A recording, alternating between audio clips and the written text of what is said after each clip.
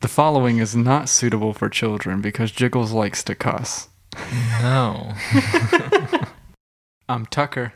I'm Jiggles, and welcome to the Bench Riders Podcast, the show where we talk about philosophy, psychology, science, culture, and ideas.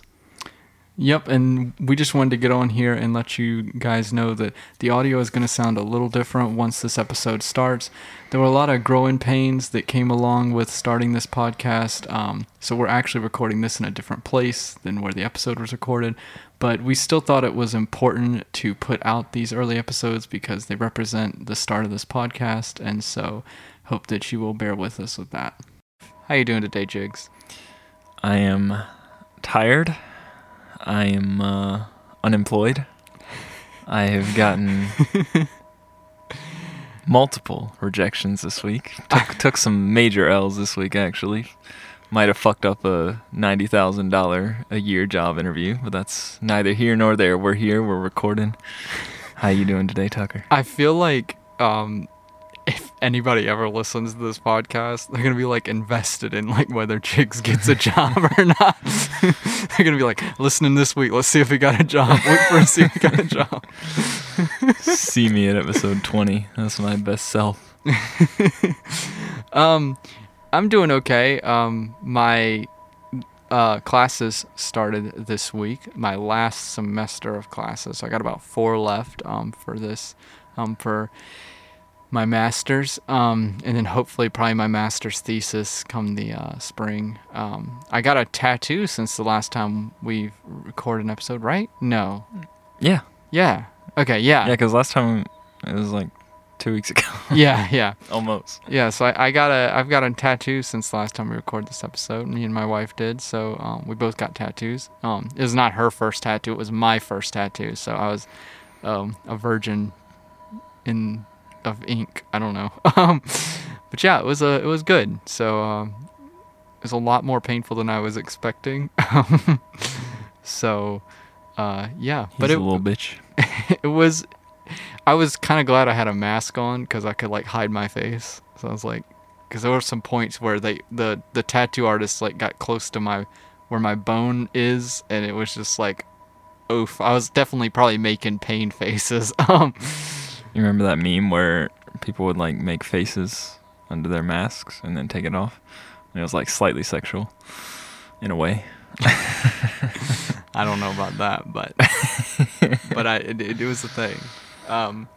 So today, what are we talking about today, Jiggles? We're talking about Nietzsche's idea on the will to power. And I will go ahead and introduce that for us now.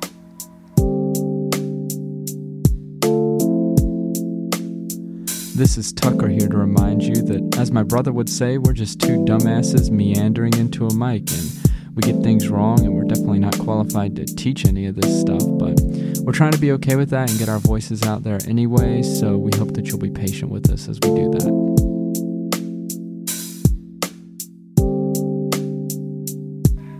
So, Friedrich Nietzsche needs no introduction. One of my personal favorite philosophers. Was basically sort of the gangster of philosophy. He kind of called people some idiots. He was like Eminem. You don't want to mess with Nietzsche back in the 1800s. He lived from 1844 to 1900 exactly. So he died on the big year. And his idea on the will to power. He believed that the will to power, the will to sort of conquer and adventure, was something that was innate in life. The idea was present in almost all of his books, but it was mostly present where he mostly talked about it in Beyond Good and Evil. And he talked about how the will to power, since it's innate to life, it doesn't sort of it isn't under any moral palette or any ethical things, because that's just what being alive is. And so he talks about at one point how barbarians who would just go and pillage villages and sort of just take over just because that's what they were doing, is they were very human, and at the same time they were very beast-like at the same time, because Nietzsche believed that inside of us we were all just beasts who morals and ethics were a very cultural thing. And he also expanded the idea where he said under like societies and stuff, how we would see it now. He said, even the body within which individuals treat each other as equals will have an incarnate will to power. It will strive to grow, spread, seize, become predominant, not from any morality or immorality, but because it is a living thing and because life simply is will to power. I think that's a fair enough explanation, if Tucker agrees. Yeah, I mean, you kind of mentioned to me what you're talking about with the barbarian thing, because I think that kind of like, sums it up? Yeah, a little bit. Wait, you re-go over it? Oh, did you say that? I did say that. He was on his phone. I was looking at the notes. Okay, well then we'll cut this part out.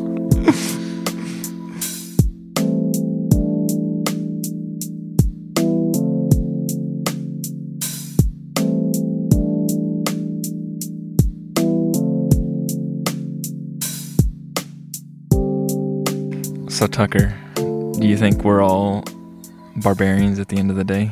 Do you think that what it means to be alive is to conquer an adventure? I think that, I mean, I know I feel the most alive, quote unquote, when I'm, motivated to do things, and when I feel like I have goals and I'm trying to get to a new place. I know I kind of mentioned that. I think I mentioned that when we were doing the one about Aristotle and like happiness and stuff. So I do feel like it's very like survivalist, right? I mean, like you're gonna just seek to make the situation better for yourself. And so, in the past that may have meant like gaining land, or that may have meant, taking a better, tent or cave or something like that. But today it's more like, you're economically maybe striving to better yourself, right? I'm going to do this fucking homework. So I'm going to conquer it. No, I mean, I don't think he's wrong in a sense, I guess, as my simple answer to your question. I think that he's getting at this idea that I think that we don't like to admit a lot of times, is that humans are, at the end of the day, like animals and like primates, right?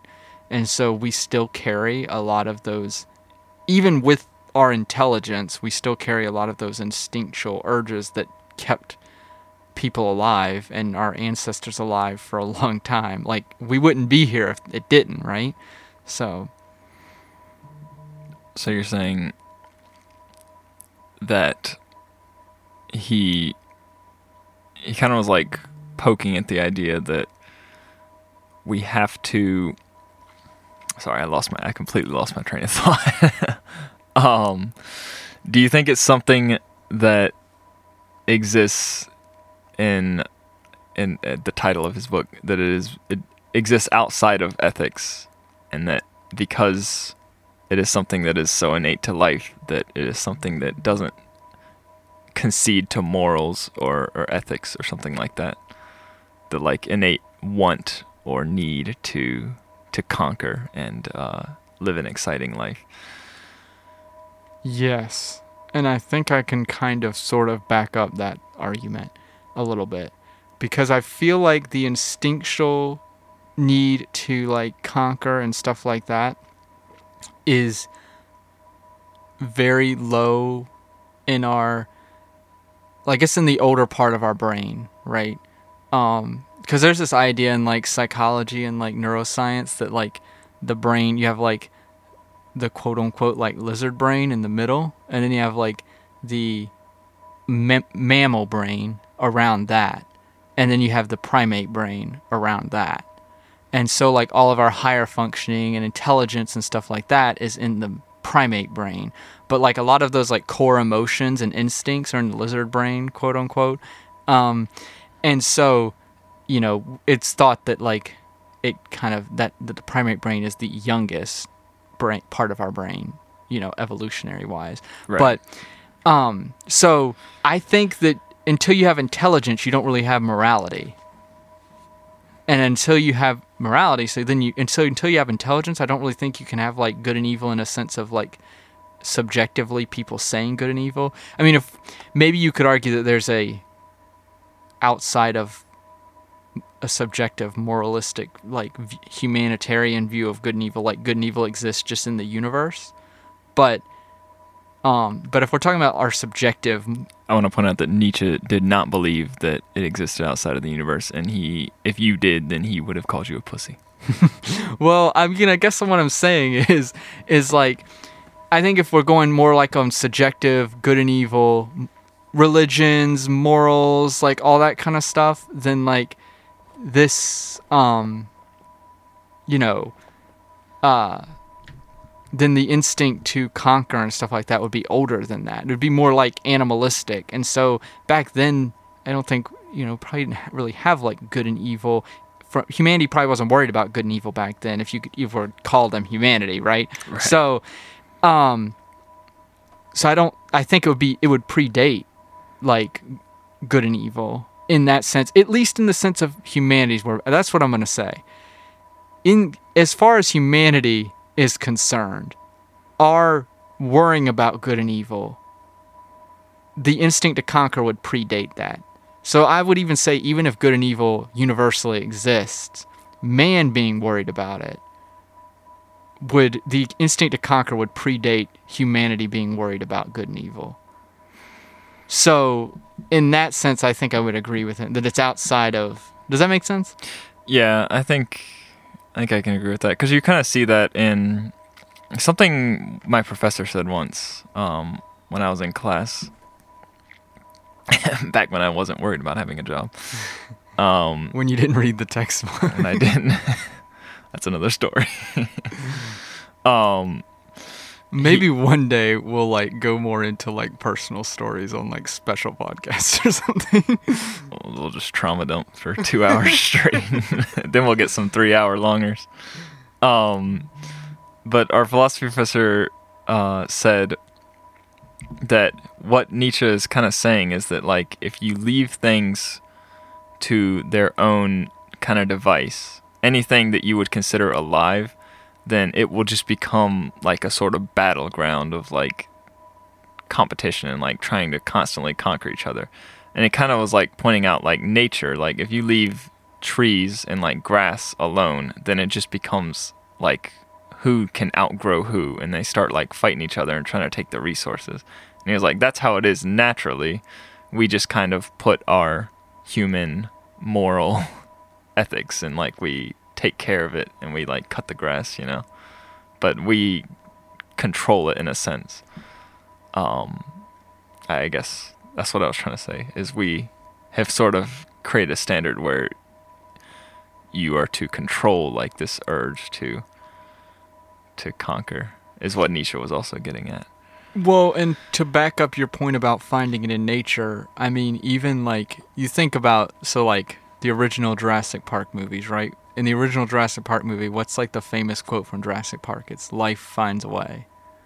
And like even in the second one, in the Lost World is literally a lost, like an island where they had put all of the dinosaurs that they had genetically created on this island, completely changed the ecosystem there because the dinosaurs started to conquer everything. Like they were surviving. The way they survived was, the ecosystem that was there was not the one that was there after they showed up, because life found a way. They survived. Overpowered. Right, but but like that's part of the way life, quote unquote, finds a way, is by conquering something else. I mean, so.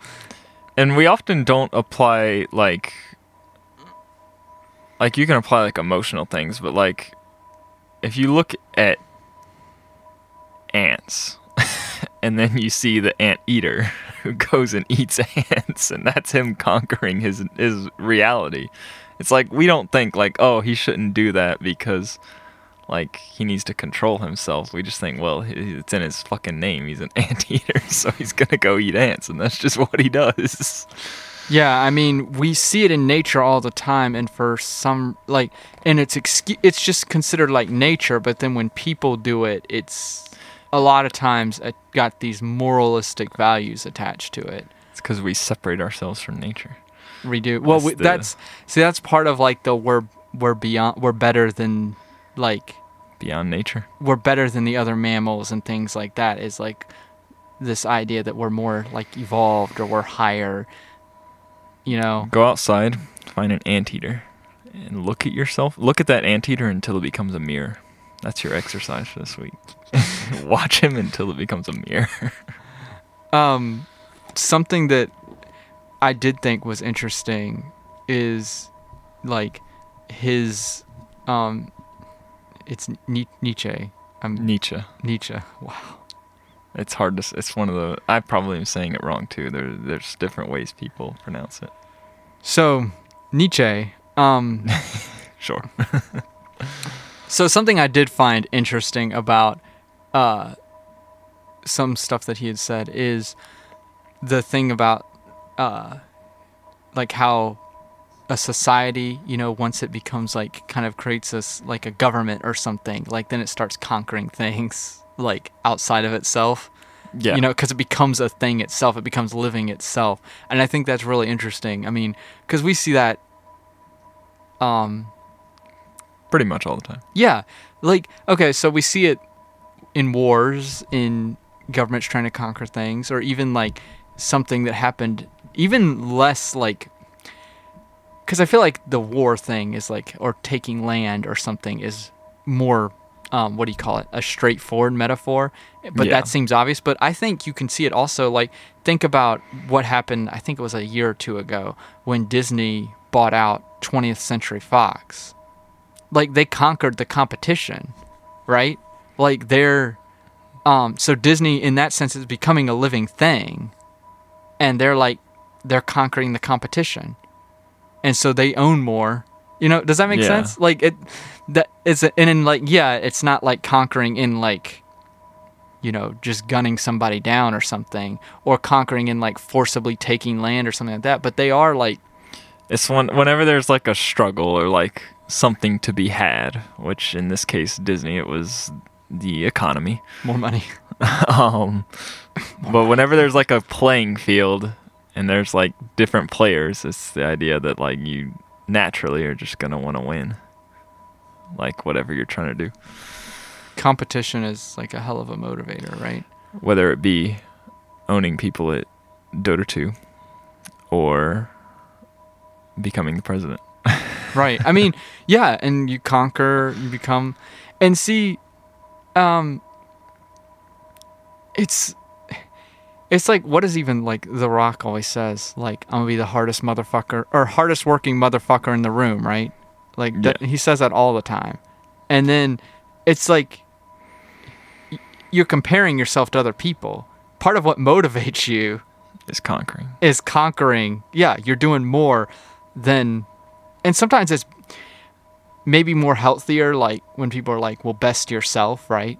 Yeah. And I think maybe like in our like higher intelligence world now, right, we can maybe like, you could maybe argue that like you can conquer yourself, like you can conquer your past self, maybe. Yeah, for sure. But I mean, you know, you always, unfortunately, things aren't fair, right? I feel like that's not a controversial statement. Yeah, that's not very. And unfortunately, a lot of times when you do get something or you have a success and you conquer something, you are conquering in a sense that like somebody else didn't get it. Yeah, you motivate by trying to just trying to win. Yeah. It's all about just trying to win. And I feel like we don't like to admit that Yeah. It's like, Yeah, you don't want to say like, well, I wanted to do this just because I wanted to, if someone was going to win, it was going to be me. yeah, And like, I don't even consider myself a very competitive person, like in general, but like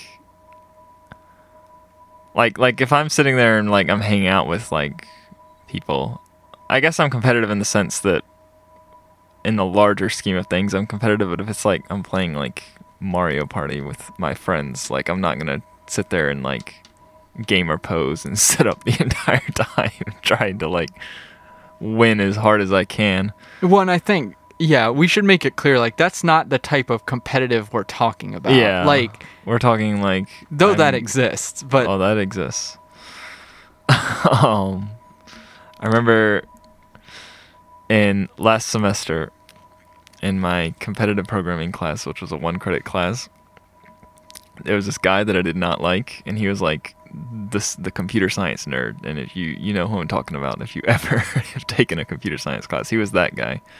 And we were assigned this problem, and I took it because I heard that he was going to take it. I was like, I'm going to solve this faster than this guy. And then I did, and I still talk about it to this day. yeah. Just it makes you, you conquered it. You beat someone. Yeah. It's a good feeling, and that is hard to admit. That like the only reason I sat up in gamer pose that class was because I wanted to beat that guy. Well, and you, part of the dopamine release,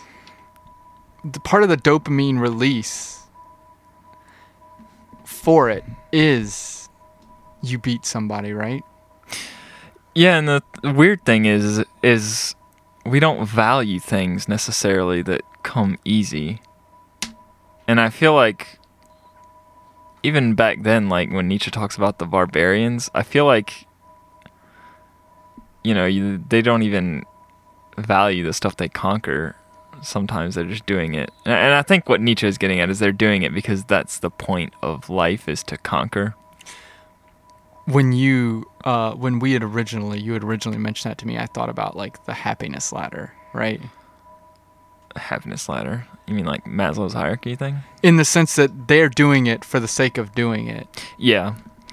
Well, he kind of it was one of his answers to like what the authentic life would be like under existentialism. And under that, there's really no end, which like you can point towards because nothing matters. It's like when we talked about Aristotle, it's like it goes on forever.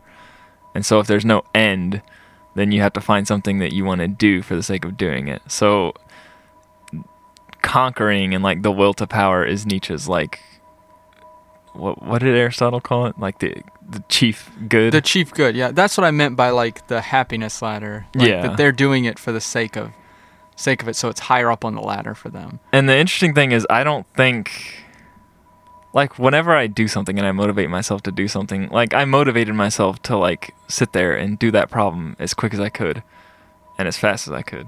And, like, I got the right algorithm because I wanted to get the dopamine rush of winning, because I had never, I had never done one the fastest in that class. I wanted to do one the fastest before, like, I graduated. And, like, that's something, like, that was my end. And I don't think I would have, like, done that if it wasn't for that end, because it wouldn't have really meant anything. Yeah. No, so is that, like, what he's saying in this, like, was he, and maybe you know the answer to this, I don't know, but, was he kind of saying that, like, authentic people don't necessarily worry about morals, I guess? My interpretation and the way I understand it, as someone who has skimmed the reading and who's sat through many lectures, I think what he's saying is, like, the authentic life under the assumption that everything is meaningless and that, like, as Nietzsche would put it, God is dead, like, there's no determinism. He's saying that you have to find something to find purpose in, and since the will to power is like life, like it equals life, I think the will to power equals life. He's kind of like saying, like, in biology, when you have this is what it means to be alive, I think Nietzsche would say, well, actually, this is also what it means to be alive. You have to have this. But I think what he's saying is like kind of what you said. Like, you're doing it because that's your meaning, like that's your purpose, but not for any other reason. It's like you're doing it. That's your purpose in the sense that you understand that there is no purpose. Well, it makes me think of like, and I feel like most people have experienced this. Like, you ever like done a quote unquote good deed, and it's like you do it because you know it's the right thing to do. And so maybe let's assume for the thought experiment, like, you're not going to get any praise for it. You're not going to get like any monetary gain. Nobody maybe even isn't going to see it. But you almost like guilt yourself into it because you're like, it's the good thing to do. And it's like, you never enjoy that. No. I don't know. It's like,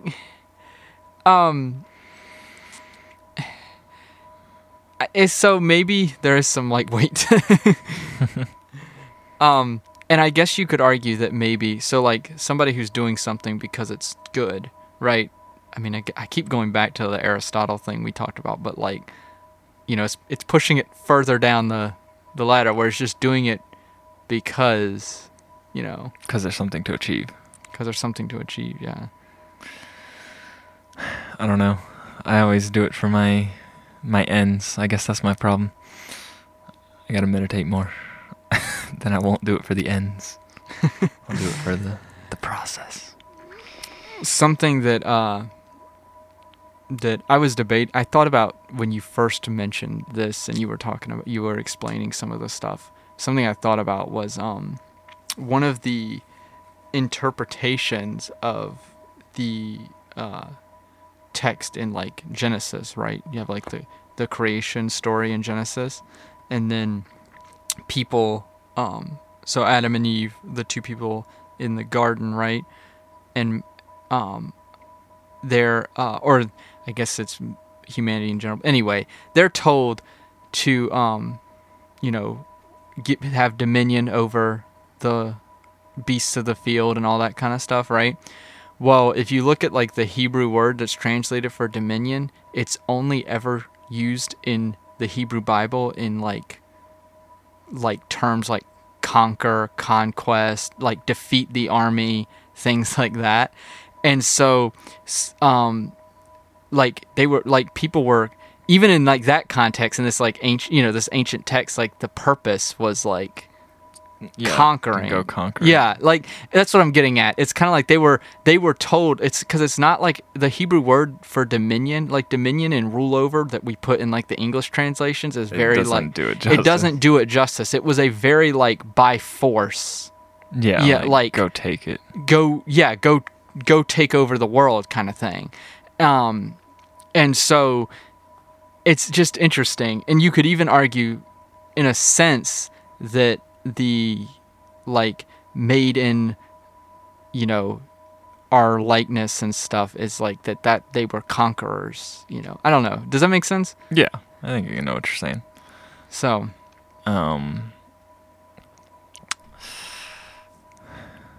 part of what it could be argued that the will to power is like a branch of egoism, which is where you think that what is right is whatever brings you the most good. I don't necessarily agree with that, mostly because of the point he said about like a society, which would be more of a utilitarianism idea, because it's like at that point then conquering could be argued that it's bringing the most good to most people. I don't think that Nietzsche, when he was like writing it, was necessarily like, I think he was trying to break it free from morals, whereas those are like ideas in ethics. I don't know where I'm going with this, but I'm kind of just talking. Do you think that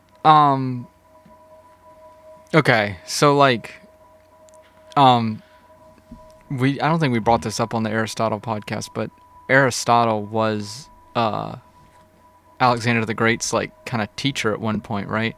And Alexander the Great basically like tried to conquer everything.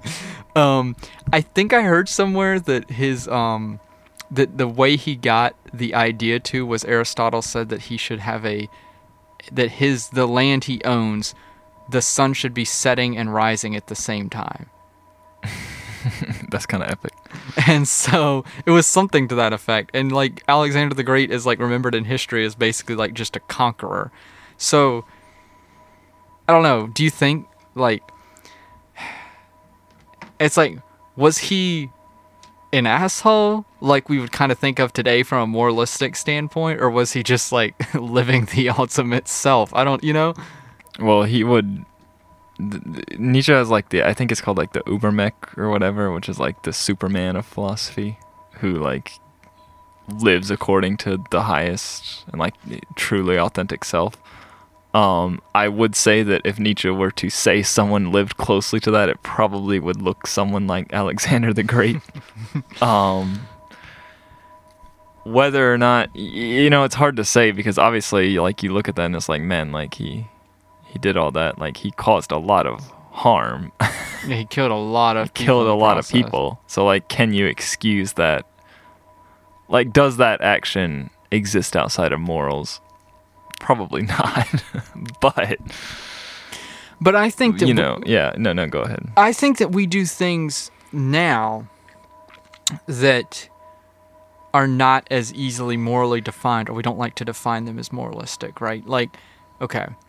Or it's just like, well, that's how it is, right? Yeah. And so like, you get a job, and somebody else didn't get a job. Like, say 20 people applied for that job, and you get it. Somebody else didn't get that job. I mean, you beat them. You beat them, and to what cost? Like, what if they theoretically needed it more than you did? Yeah. I mean, and it's like, so.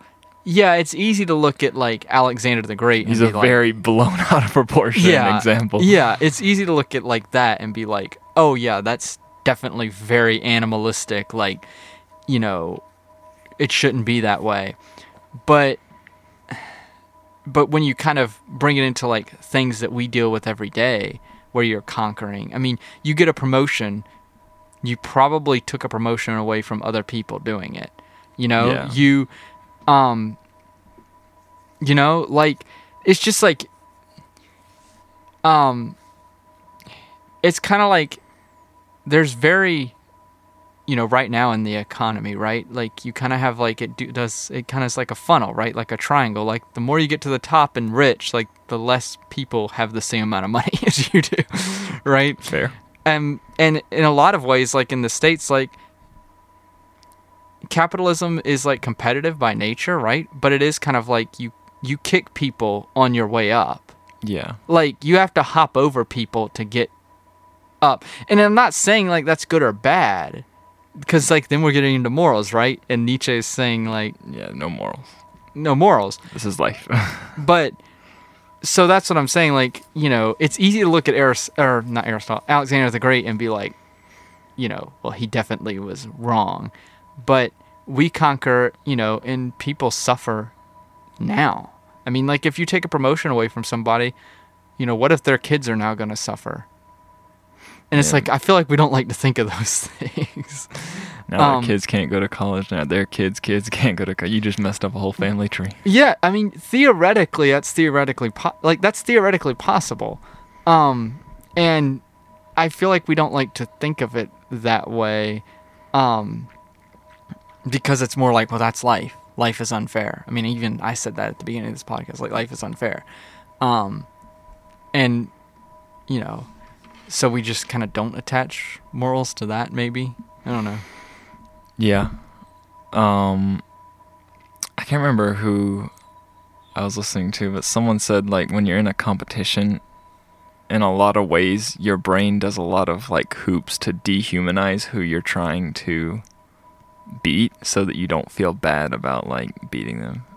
And he's probably talking about like a chess game or something. Like, assuming there were any type of stakes on the line.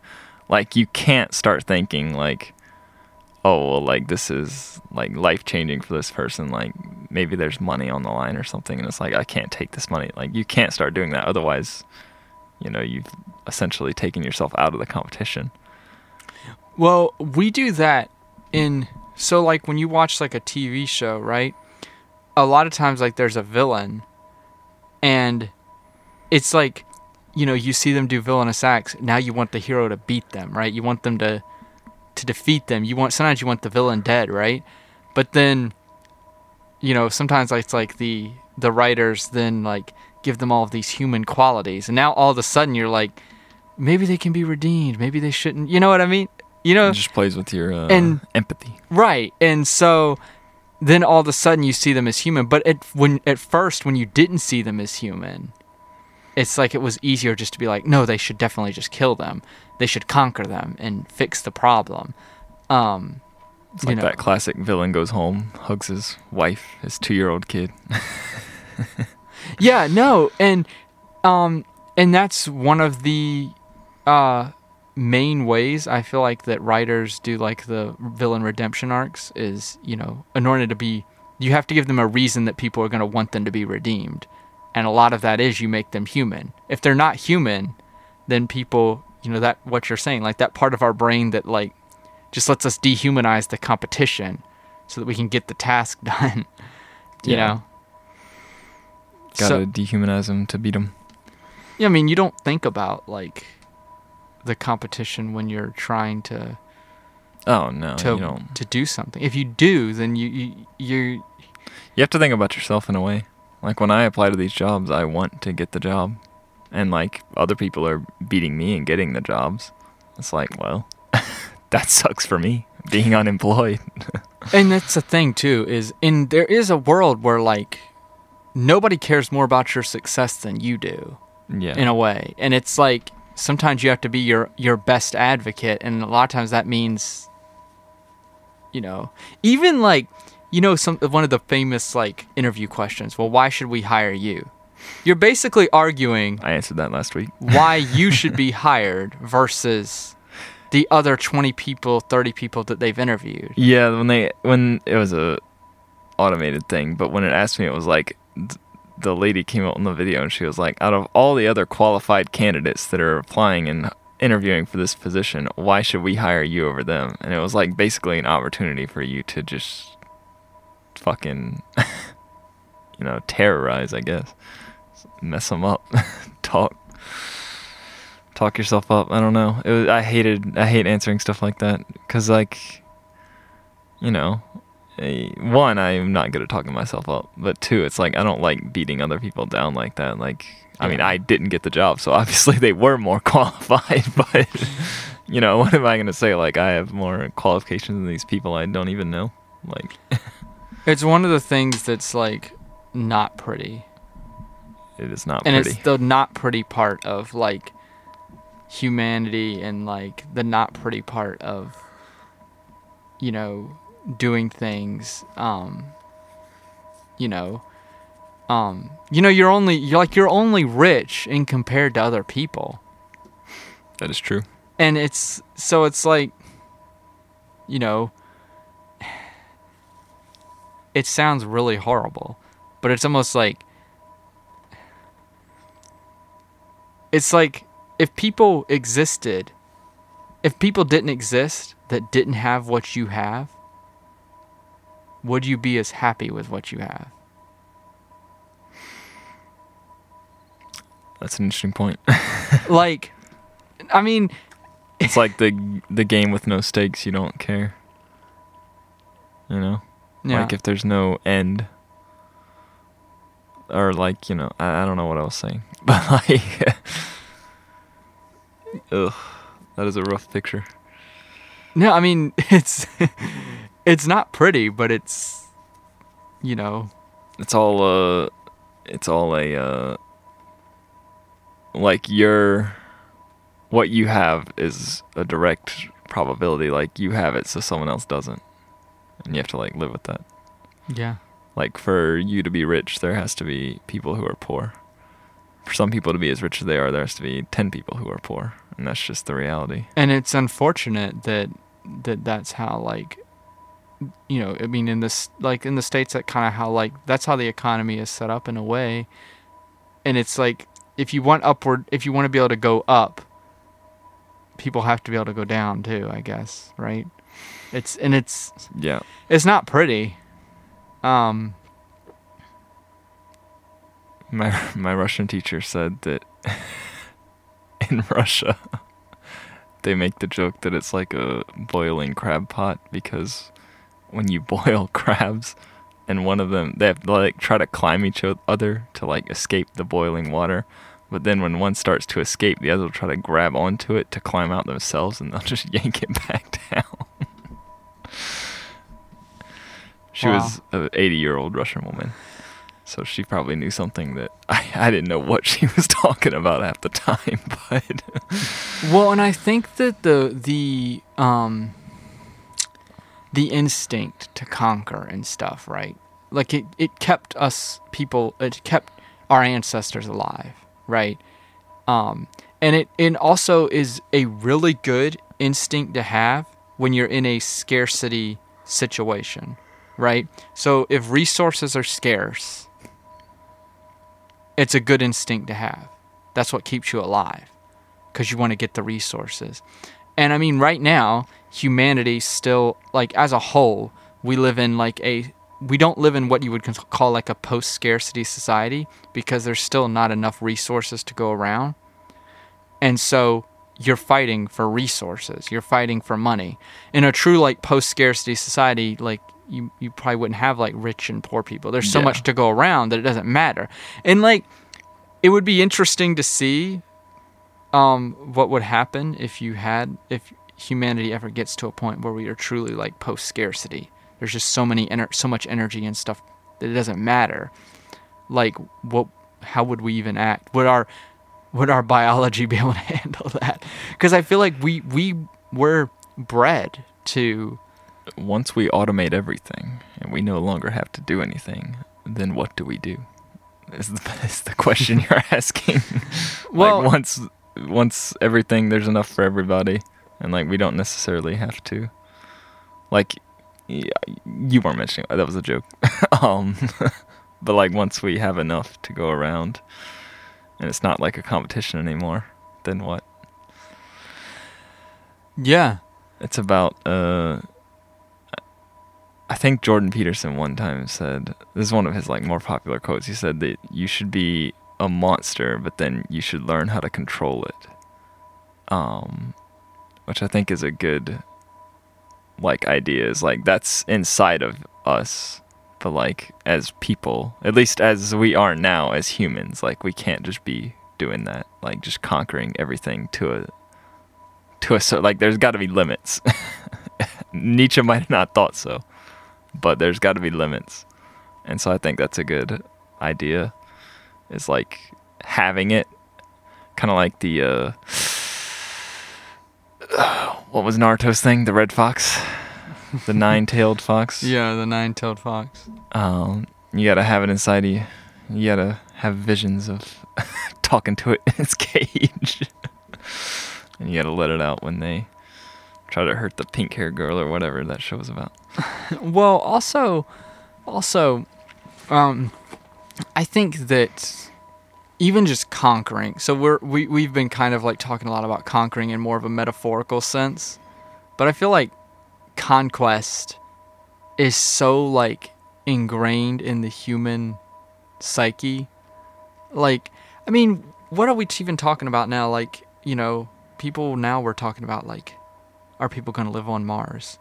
Like, are we going to send people here? Are we going to do this? Like, are we going to put stuff back on the moon? And it's like, it's almost like this. Well, we've conquered this, so, like, naturally, and nobody even says, like, well, why? Like, why do we have to go to Mars? And it's like, well, because. I think that feeling is kind of what Nietzsche is pointing at. I think you kind of just summed it up. Is, like, as a society, like let's say we all treat each other as equals, like Nietzsche was saying. Like, now it's like, well, why do we need to explore space? Like, that's a good point. It's like, well, because what else are we gonna do?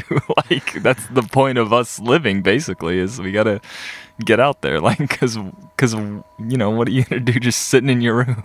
Yeah, I mean, like, we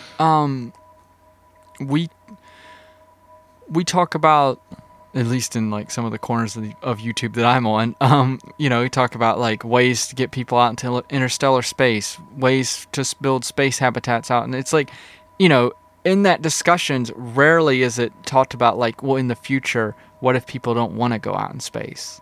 It's like, we just assume that like, if you had the capability, that there would be people who would want to do it. There'd be explorers that are like, sign me up, you know? Yeah. And not even if they're getting, not even for money necessarily, but just, you know, just because. So maybe you think okay, because now we're going to go back to just what he was thinking, but do you think he would see like someone like, Neil Armstrong? That's what I was trying to think. Like, as just like the ultimate, maybe, okay. He would say that he was living his best authentic self. Right, because we said that about like Alexander the Great, And but that was it's his like time frame. But he was like hurting a lot of people. But like, Neil Armstrong didn't, you know, theoretically, like, it's not like they had to step on a whole bunch of people to get to the moon. He was conquering nature. Right, so he would probably. Yeah, he's a good example of someone where like that action of him going to the moon, there's not really like a moral or ethical. I mean, maybe you could say like, I don't know, but it like, probably exists. It exists, but in a general sense, like there's not like a very big moral or ethical like dilemma of like, should he have gone to the moon or not, or should they have gone to the moon, or like the people who built it. But it's like the fact that we did is kind of like exciting to us. Like, it's exciting. And I think a lot of what Nietzsche, he brings up like live an adventurous life. Because when he like talks about other philosophers' idea of like authenticity, and he like kind of calls it boring, and is like, but who actually wants to live a life like that? And I think that like feeling you get when it's like, man, we're gonna go like explore the universe and like we're gonna do all this stuff. I think that's the sort of feeling he was like touching on, is like, that's what life is. And what's crazy is like, you know, I feel like we don't get a lot of that as much as maybe like a lot of our ancestors did, because, you know, that like saying of like, born too late to explore the world, but born too early to explore the universe. Yeah. And I feel like, you know, even like in the popularity of like things like Star Wars and Star Trek and stuff, it's like this embedded is this idea of just like humanity just like being everywhere, being able to go wherever we want, like conquering all of these places, you know? And I mean, if I'm not mistaken, the thought is that, you know, when, well, I'm pretty sure the thought is, of course, don't quote me on this because I'm probably wrong. I'm wrong on a lot of things. But from what I understand, the thought is that, you know, humanity, at least in like a more modern context, started kind of in like the African savannah, and then people just kept going more, and it's like they kept finding new places to conquer, I guess you could say. And so, it seems maybe even like that early, that was just like this innate, like, you know, you just keep let's go. Yeah, let's go. Like, so put your boots on, boys. Right. Like, we got land to find. And I mean, we see like explorers and things, you know, they're kind of like remembered in history a lot of times as like these heroes, that like explored things. You know what I mean? Yeah, I get what you're saying.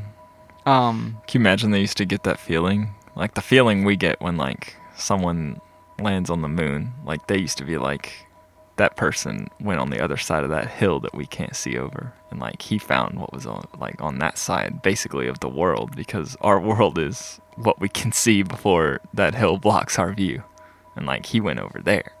And he hasn't come back yet, but he's over there doing something. No, yeah, I mean, it's like, because I always think of like to me, it's exciting to think about like people going to Mars, and I hope like I live to see it, like, and going into like maybe the asteroid belt and things like that. Like I love, I want to, to send more robots and stuff to other places. Like, I know that Pete talks of like robots, or probes to go on like Europa and look under the ocean or look for the ocean on Europa. And it's like, I want to see all of that, because it's like just this natural, like, just what's under there. Yeah, let's go do it. I mean, what you hiding there, boy? Yeah. I feel like, I don't know, because I enjoy it. Like, I also, like, it's a feeling I can't really describe, but I don't know if everybody gets that. I can't really, I don't know. Yeah. No, there's this,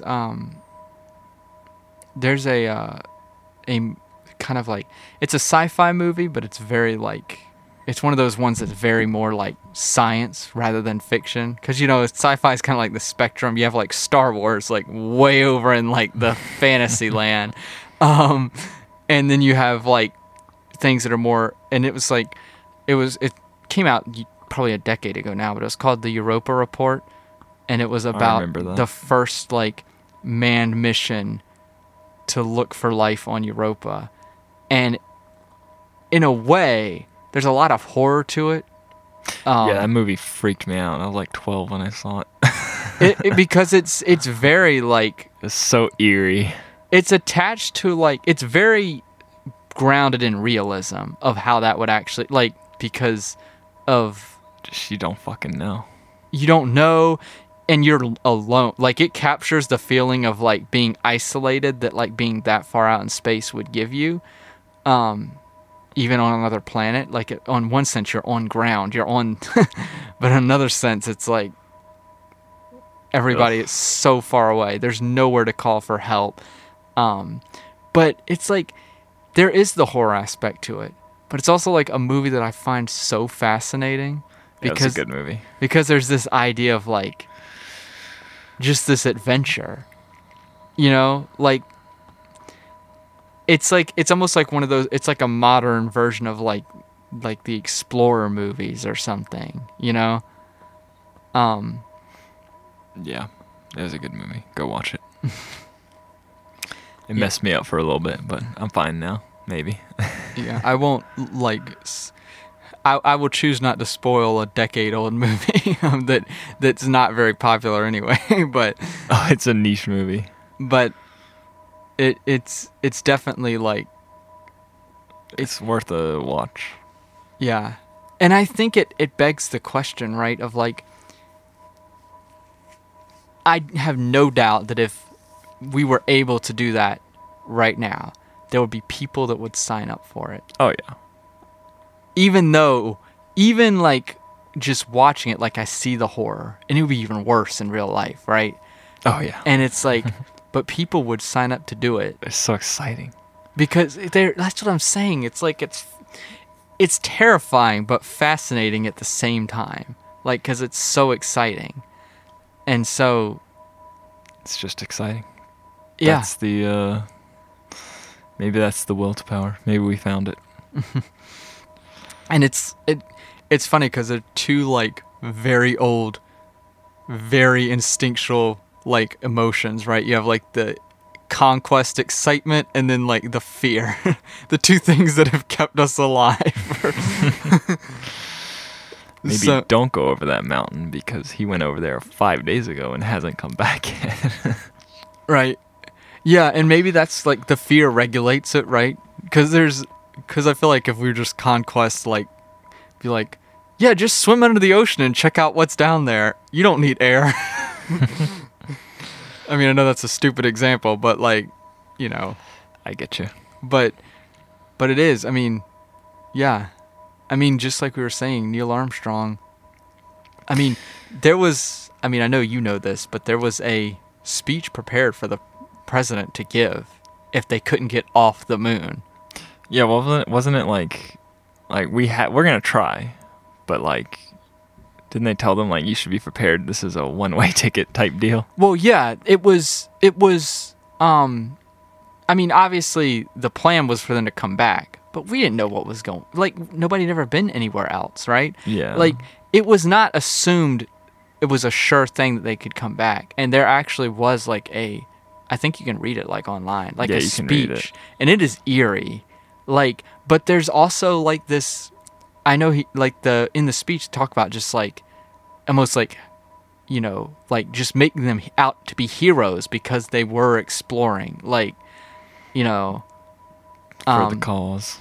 Yeah, I think he talks about like in the speech. It talks about at one point like makes a thing about like there is actually a man on the moon waving back to us now or something, and it was like it was just like it's I don't know if it's a very eerie speech, but in the end it's like they're hailed almost as heroes in the speech. It's like bittersweet. It's like they knew the risks. Yeah. They still decided to go, and they decided that the sake of just exploring for the sake of it was worth the risk.